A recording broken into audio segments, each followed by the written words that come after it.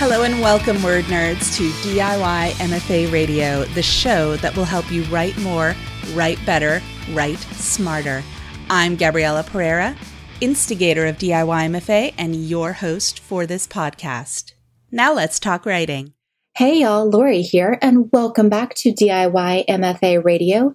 In case we haven't met yet, I am podcast producer, operations maven, and chaos coordinator at DIY MFA.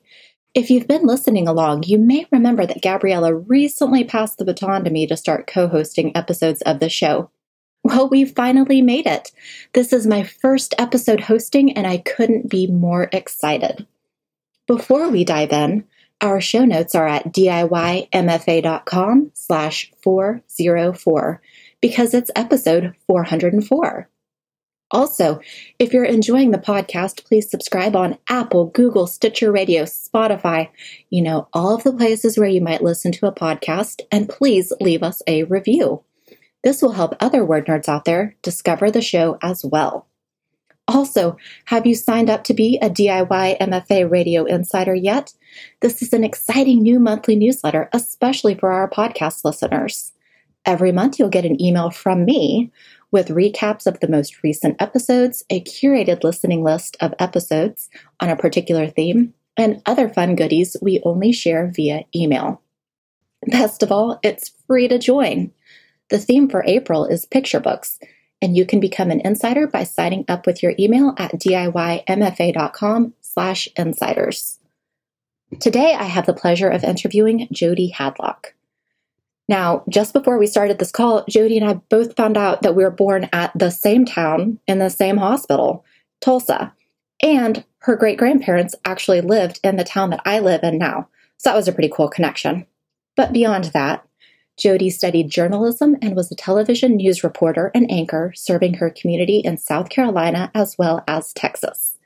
In addition to writing, her other passion is advocating for people with special needs. For several years, Jody served on the board of directors of North Texas Special Needs Assistance Partners, SNAP, a nonprofit dedicated to ensuring adults with intellectual and developmental disabilities live the fullest lives possible in their communities. Jody is just about to release her debut historical novel, The Lives of Diamond Bessie, which is a true crime exploration of the burgeoning women's rights movement set in America in the late 1800s. Now pull up a seat with the beverage of your choice, break out that pen and paper, and get ready to learn a ton. Let's get going. Welcome to the show, Jody. It is so great to have you here today. Thank you so much. I am so happy to be here, and I'm very honored. I really am, and it's nice to meet you, Lori. Well, we love having debut authors on the show, so we are excited to get to talk to you and talk about your book and thank you. Learn more about your process. So let's go ahead and dive on in. The first thing I wanted to ask, what is the story behind the story? Where did you get the idea for this novel? Well, I'd always wanted to write a novel. Of course, I think most writers, from childhood, that's their dream. But I never knew what I wanted to write, what I wanted to write about, what I wanted to say. I really didn't have any ideas.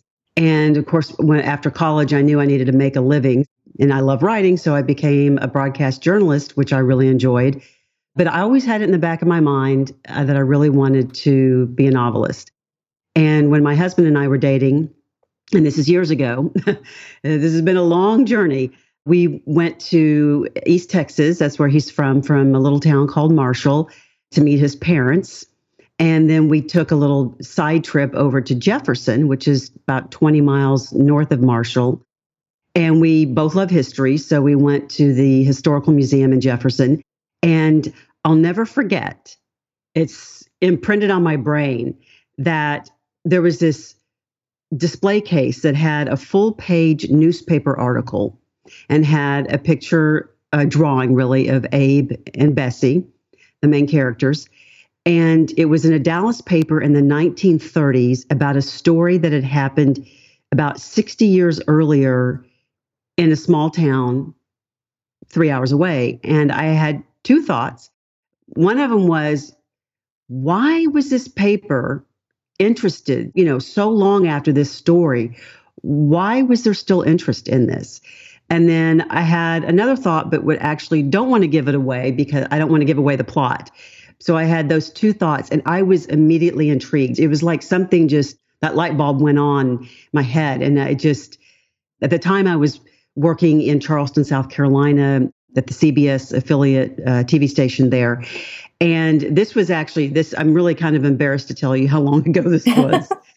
This was in the 90s. So this is before the, really the internet. And so I was living in Charleston and I made a promise to myself. And when I moved back to Texas, that I would look into this story and determine if it would be a good novel. So it took me 2 years to get back. I was in Charleston, got a job anchoring the news at the Fox station in San Antonio. So when I made it back to Texas, I immediately started doing research. And for 2 years, I did research. And very quickly, I knew that this would be a good novel because everything I found out, it was just fascinating. But when you start writing, especially a historical novel, you don't really realize how much research you need until you actually do it. Mm-hmm. Now that I know, I'll be much better prepared for my second book. But that was the inspiration behind it. And I was just immediately intrigued, hooked, and it never let go of me. And it's been an incredibly long journey, but I can tell you that now that I'm getting to this point, that it's well worth it.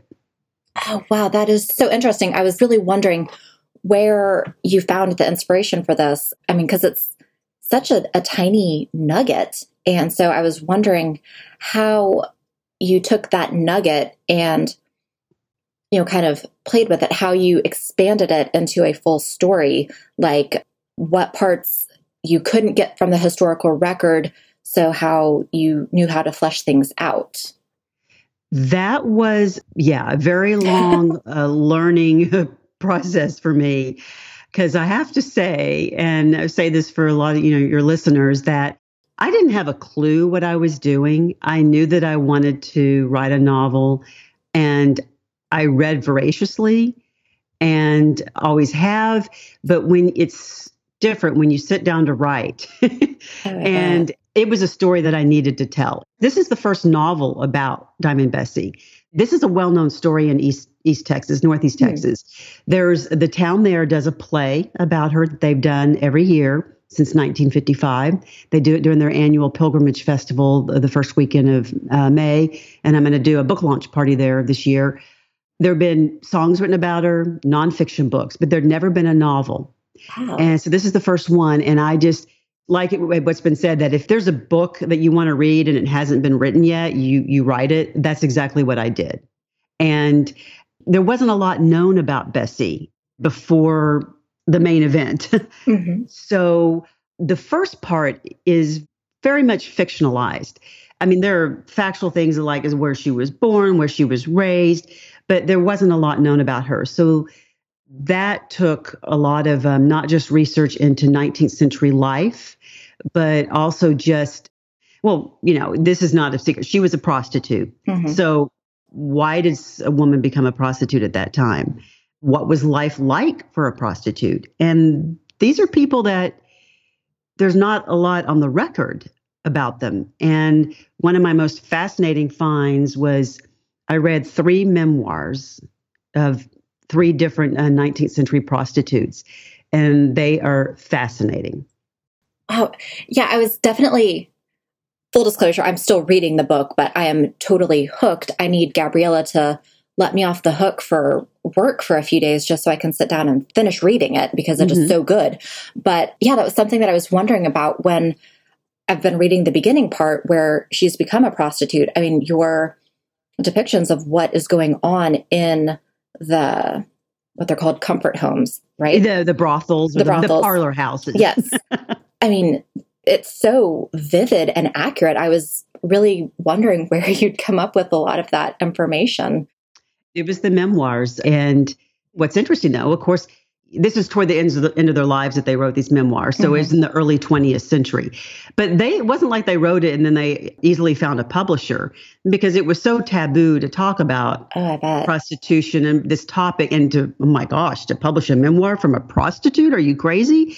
So it's interesting, the journey, the memoirs that I read, and then the back history of those, because one of them, she had to self-publish it. Another one was published in 1919, and it caused such a scandal, it led to a lawsuit against the publisher. Wow. The publisher and the president were each fined $1,000. This is back in, 1920, so a long time ago. That was a lot of money. And then they eventually were successful, but because of that memoir, Madeline, an autobiography, was withdrawn from circulation, and it wasn't seen again for about 70 years. Wow. So I'm really grateful that those women were fortuitous enough to write their stories. And even though most of them weren't published until after their deaths, or they were pulled from circulation, we have a personal account, a few, of what life was really like for them. So I'm just curious, because I've got a background in history as well. So I'm super interested in the research process and the sources. I mean, aside from the memoirs, what other sources did you use as you're doing your research for this? Yes, I probably have, I should count it up. When I first started, like I said, I had no clue. And when you're researching out of your time period, especially, more than 100 years ago, I had every single page of my book, there was some research done. I mean, like, you can't mention that she used the telephone because it hadn't been invented yet or what. I mean, every detail in there, I'm sure I made a mistake or two, but I discovered that I love research. And if I could choose another life, it would be a researcher. I think I found that I loved it. And like I said, I started researching this in the 90s before the internet. Mm-hmm. So I was going to the library and making an interlibrary loan request for the newspapers from the cities. I knew that she had been in Cincinnati and Chicago, and knew that she was from somewhere in New York. So I started requesting the microfilm, and so I'd have to wait for it to arrive at the library, and then I had a certain amount of time where I could look at it, and I would spend hours on the weekends, because I worked Monday through Friday doing the news, and then I would spend literally all weekend in front of the microfilm reader, going through page by page to learn as much as I could as far as the facts. Mm-hmm. So, there are two different parts. There's the facts, and then having to flesh out, the fictional part. So I was going through court records, numerous newspapers, and then reading books about life in the 19th century. Basically, anything I could get my hands on that I thought would help me in being able to write the story, and for it to be an accurate reflection of what life was like back then, and especially for a prostitute, for a woman of the evening. So I did that, and I know I have at least 100 sources. They're actually on my website at jodyhadlock.com. I have a bibliography, and I keep adding to it. And that's another thing I found out when I was writing, and this I think this is probably some good advice, that you can research something to death. Mm-hmm. At some point, you have to start writing. You can't get so lost in the research that you never start writing, because there's always going to be something to research, I found. So I did all the research, and then you start writing. I still found I needed to do more research. And that was surprising to me, that I thought I would break it up into, okay, this is the research phase, and then this is the writing phase, and this is the editing phase. And they kind of, blurred together.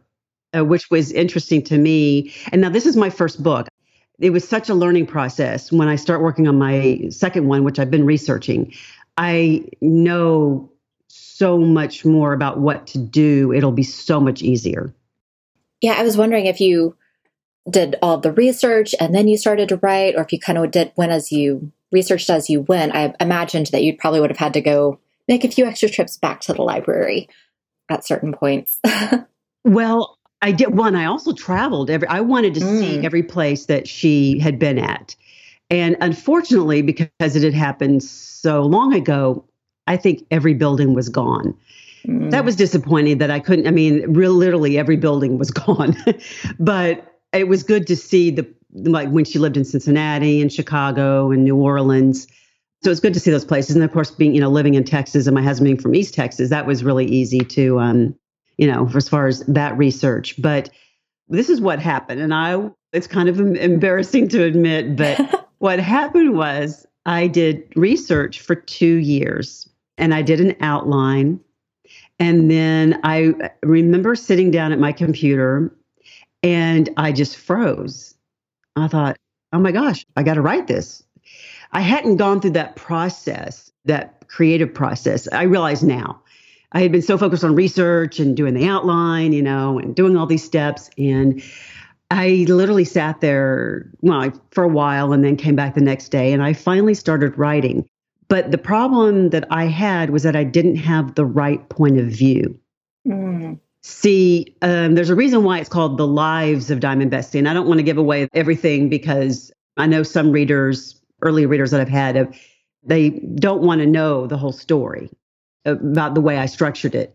So for a long time, when you don't have the right point of view, it is really, really hard to write it. And it took me a long time.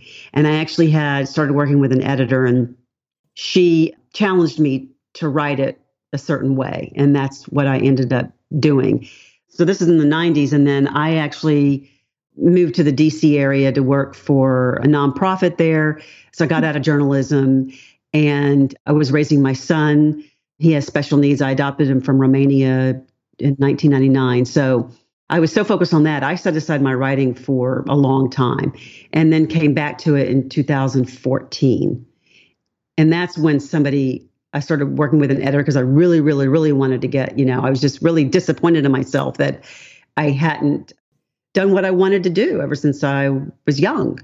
And so that really helped me, what was working with a freelance editor as far as kind of guiding me. And because really for me, I was so bad.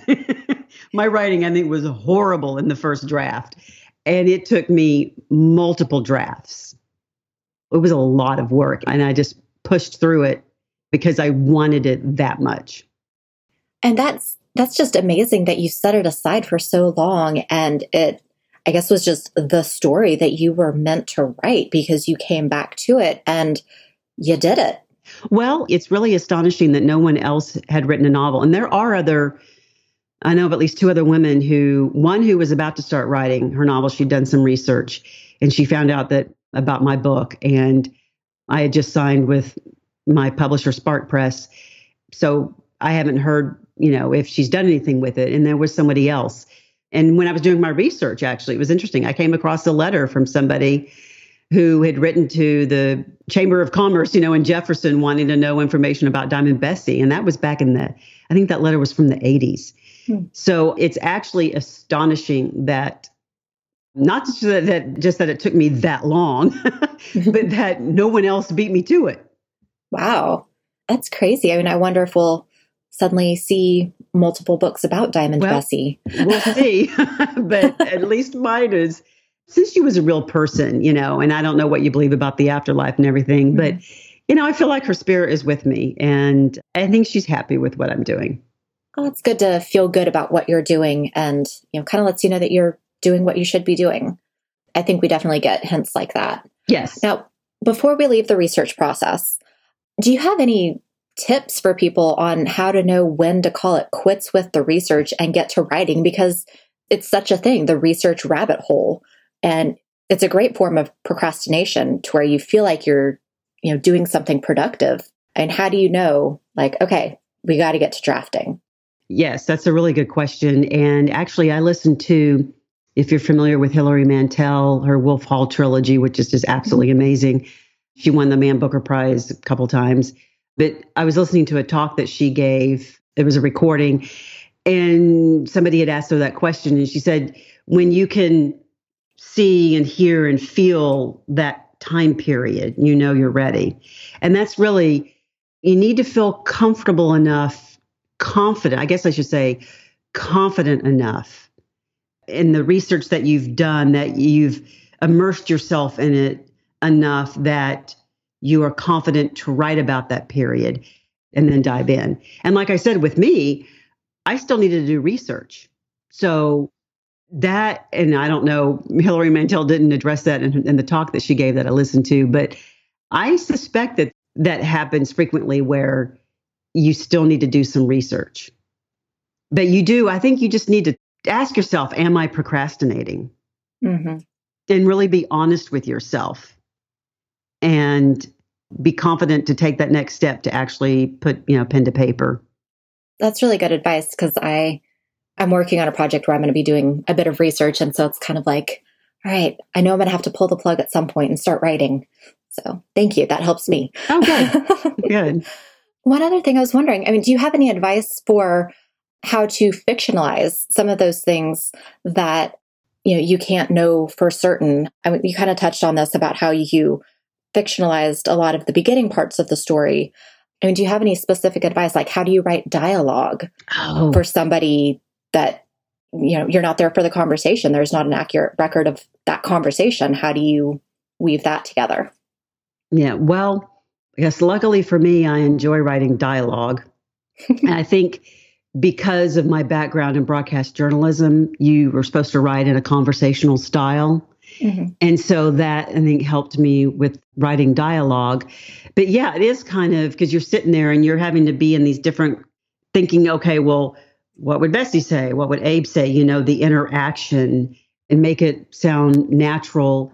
And even though I enjoy writing dialogue, that doesn't mean that I was good when I first started writing dialogue. It was a long process. And I really, what they say about writing is rewriting, that is so true. I lost count of the number of drafts I went through. And as far as fictionalizing, because not much was known about Bessie's life, especially until she became a prostitute, that came from my research, because it opens in Buffalo, New York, with her at one of the what were called the Magdalene Laundries, a convent for fallen women. And just from research, I made a conscious decision as far as plot wise, what's going to be interesting to grab the reader and make them want to keep reading this story. So that was just, like I said, just a conscious decision of, I guess, plot wise. And then I also, though, found memoirs of some women who were in the Magdalene Laundries. So the experience that I describe at the beginning is very accurate. And I don't want to beat on, that, because I'm actually an adult convert to Catholicism. So I'm Catholic, and I didn't intend to beat up on, Catholic convents. It's just, but, it's a fact that there were these Magdalene Laundries, and they could be quite horrific places. Yeah, that was kind of surprising to me to read about what happened. It's in the first few pages where she's sent into isolation and winds up going into labor while she's locked in the basement, or almost called it a dungeon, but that's what it seemed like. Yeah, it was pretty much like a dungeon. And those things actually did happen. So mine is fictionalized. The memoirs that I read of those women, I made up, Bessie's situation, but it was grounded in fact. I'm glad that doesn't happen so much anymore. Yes. That was just horrible what happened. So it was really interesting for me as I was reading to see how she shifted from being at this convent to becoming a prostitute to getting involved in the women's rights movement. I know that is factually what happened. And how did you keep that progression going in your story? It just, and I never, initially, I didn't consciously say I'm going to include the women's rights movement when I was doing my research. And, I knew a little bit about the history, but I learned a lot more. And there's a scene where Bessie attends a speech given by Susan B. Anthony, which actually happened. Susan B. Anthony gave a very famous lecture. The Sunday Dime Lecture in Chicago was extremely popular. She was very famous then this is in 1875. And she gave a talk on social purity, basically about prostitution and also drinking. There were, a few issues involved there, but her large topic was on prostitution, which was very taboo to talk about in public, especially from a woman. And it was referred to as the great social evil. And so when I discovered that she had given this talk in Chicago at the time that Bessie lived there, and she was a prostitute, and Susan B. Anthony was talking about this topic, I thought, wow, I have to use this. So that's where that chapter came from. And that's really kind of what got me into, one of the characters, one of the demi-mondaines is what they also call them, I guess, a more elegant term for prostitute. Because Bessie worked at the first class parlor houses, not the lower brothels. Mm-hmm. So she was in a nice place for a woman in that occupation. So it just made sense for me to have one of the characters. And it's really, I didn't actually have Bessie involved in the women's rights movement so much as, like, she attends a lecture by Susan B. Anthony, and there's another woman at the house who is pretty, I guess, an activist, pretty vocal. Mm-hmm. So I did it that way for Bessie. It just ended up being the way that I thought that it should be handled in the book. That answers one of the questions that I had, was how you sort of wove in the history of the early women's rights movement into this larger tale. But I mean, you clearly had to do additional research aside from what you did for Bessie. I mean, I think you included the Great Chicago Fire. That was part of it, right? Yeah, she was there. And then the women's rights movement. Yeah, I wanted it to be, in the context of what was going on in society at that time. I guess, when I read, especially historical fiction, I like to learn things. I want to be engaged in the story, but also I love learning things. And so I like reading a lot of historical fiction, obviously, since I'm writing it. And I love history. So I like to see fictional stories that are set in the context of what is going on in society at the time. And, it just really was really organic. It just is as my story evolved. And that's the other thing, is that the story from the first draft to now evolved so much. And it was really fascinating now that I look back on it, as far as seeing the process that I went through, that I had to go through to get to where I am now. Because it took me, I started writing this in 2014, and here it is 2022. It's a long time, but looking back, I realized I needed to go through all that to get to this point, to have what I think is a good quality product, the book. Yeah, and because context just is so much a part of anything that happens. You can't really talk about what happened 50 years ago without bringing in the larger social context, the larger political context. I mean, that definitely influences our decisions. And especially when you're writing about a real person, mm-hmm. and you definitely have to take that into consideration instead of making as much up. Mm-hmm. Yeah. I really enjoy it. So I'm looking forward to writing my next novel, even though there's always a little bit of trepidation of, can I do this again? I believe in you. Yeah. Now I want to switch gears a little bit and talk about narrative voice. You chose a first-person narrator, Bessie, as opposed to a third-person narrator. Can you give any insight as to why you made that decision when writing about a real historical person, as opposed to writing it more of like a history in the distant third person? I like the intimacy of first person. And this, quite honestly, was largely a gut feeling. When this editor, Bridget Boland, who's wonderful, she lives in the Chicago area, she's the one who challenged me to write it from a certain way. And it just felt natural to write it in first person, to really get into Bessie's shoes. Before, I mentioned that I didn't have the right point of view a long time ago. That was when I was trying to write it in third person.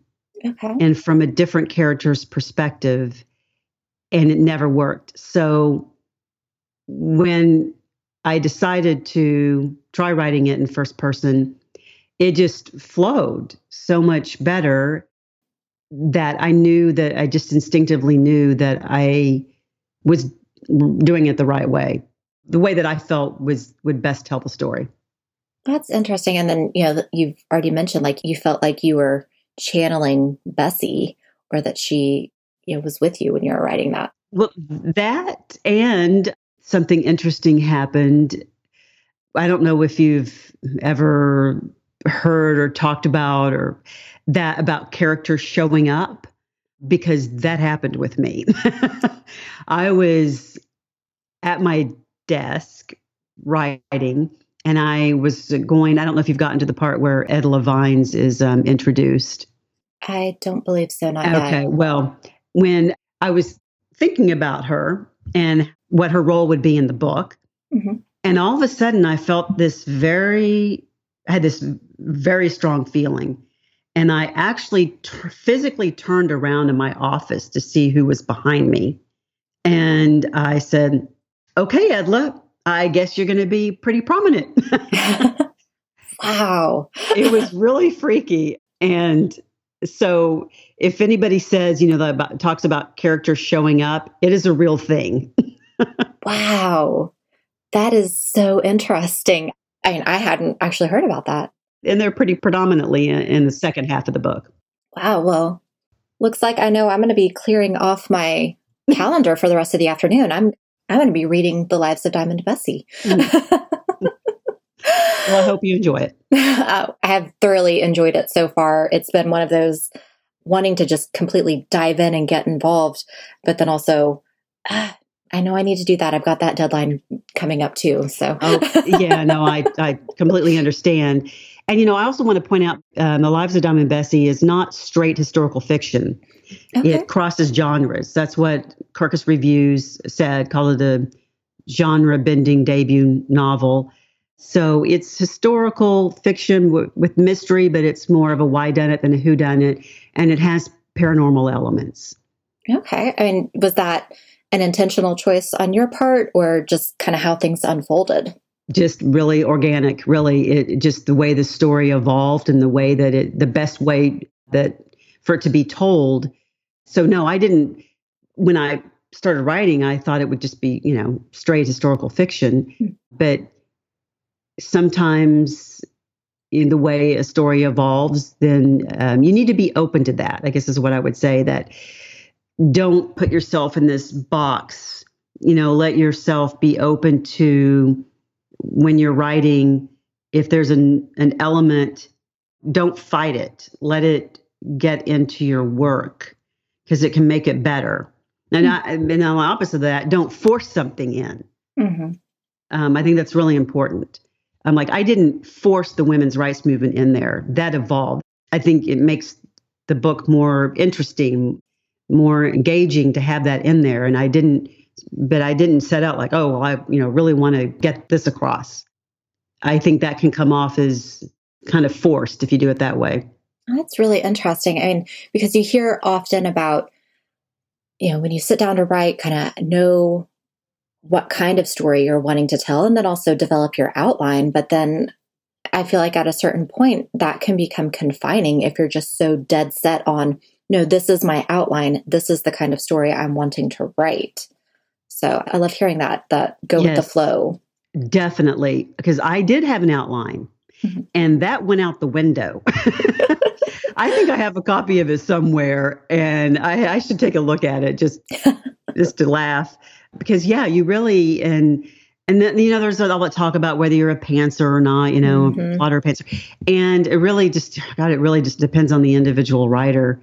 And I guess I'm kind of a combination. I kind of like to plan it out, but then I want to go with the flow and just see where the story takes me. Mm-hmm. And eventually it works. I'll say that if you keep at it, eventually it works. Well, good. I'm glad to hear that, because, there have been a couple of projects that I have outlined, and it was like by the time I was done outlining, the story was it was dead to me. I was like, I'm done with it. So I guess that wasn't a story that I was meant to write, But at the same time, it was frustrating that I spent that time outlining. Yeah, you don't want to quench the creativity. Mm-hmm. So that's what, because I found that because I was trying to separate things, into those little boxes of research, writing, editing, and then they really just kind of flow and you might go back and forth and you really need to let yourself do that, I think. Well, great. That is good to hear. Yeah. Well, I think you and I could talk all day about the research process, the writing process, but in the interest of both of our writing and my reading time, your writing time, we need to go ahead and start wrapping things up. So tell us, what is next for you? You've mentioned that you're working on another novel. What can you tell us about it? Yes. This is actually a story that I found when I was researching Diamond Bessie, mm-hmm. a woman who, so obviously she lived in the same time period. Her name is Lucy Holcomb Pickens. But what's interesting about as far as being open and not limiting yourself or, boxing yourself in, I thought I would write a novel about this one woman. She was known as the Queen of the Confederacy. And her husband, she married an older man who, in 1858, who became U.S. ambassador to Russia. And so they went over to Russia. And she was a darling of the Russian court. Tsar Alexander II loved her and his wife. And then they came back on the eve of the Civil War, where Lucy's husband became the secession governor of South Carolina. And when they were in Russia, Lucy, I read somewhere that she abhorred serfdom. She thought serfdom was just a horrible system.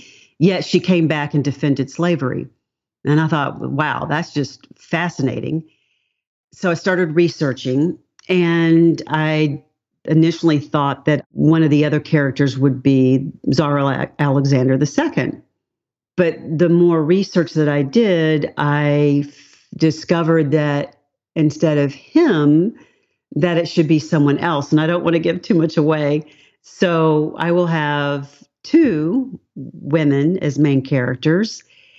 And that changed because of being open in my research and realizing that, this is really, really interesting. This is more fascinating than what's over here. So that's what I'm working on. I have no idea how long it'll take because quite honestly, right now I'm so focused on the lives of Diamond Bessie, getting that out into the world. And of course, every writer wants to have as many readers as possible. You want your book to be read. So I'm so focused on that. But this summer, I want to switch gears and really start focusing on my second novel. That sounds great. I can't wait to read that. You mentioned her name, and I was like, that sounds familiar somehow. Yeah, Google her. You'll see a lot about her. I mean, she was pretty well known in her time. She's largely forgotten today. Yeah, I'm trying to remember where it is that I even heard the name, because I never actually took a Civil War history class in all of my years. So I never heard of her until I stumbled onto her name when I was researching Diamond Bessie. And I've read that a lot about other historical fiction authors that their next book, they'll say that, they learned about their next story while researching their current one. I think that's pretty common.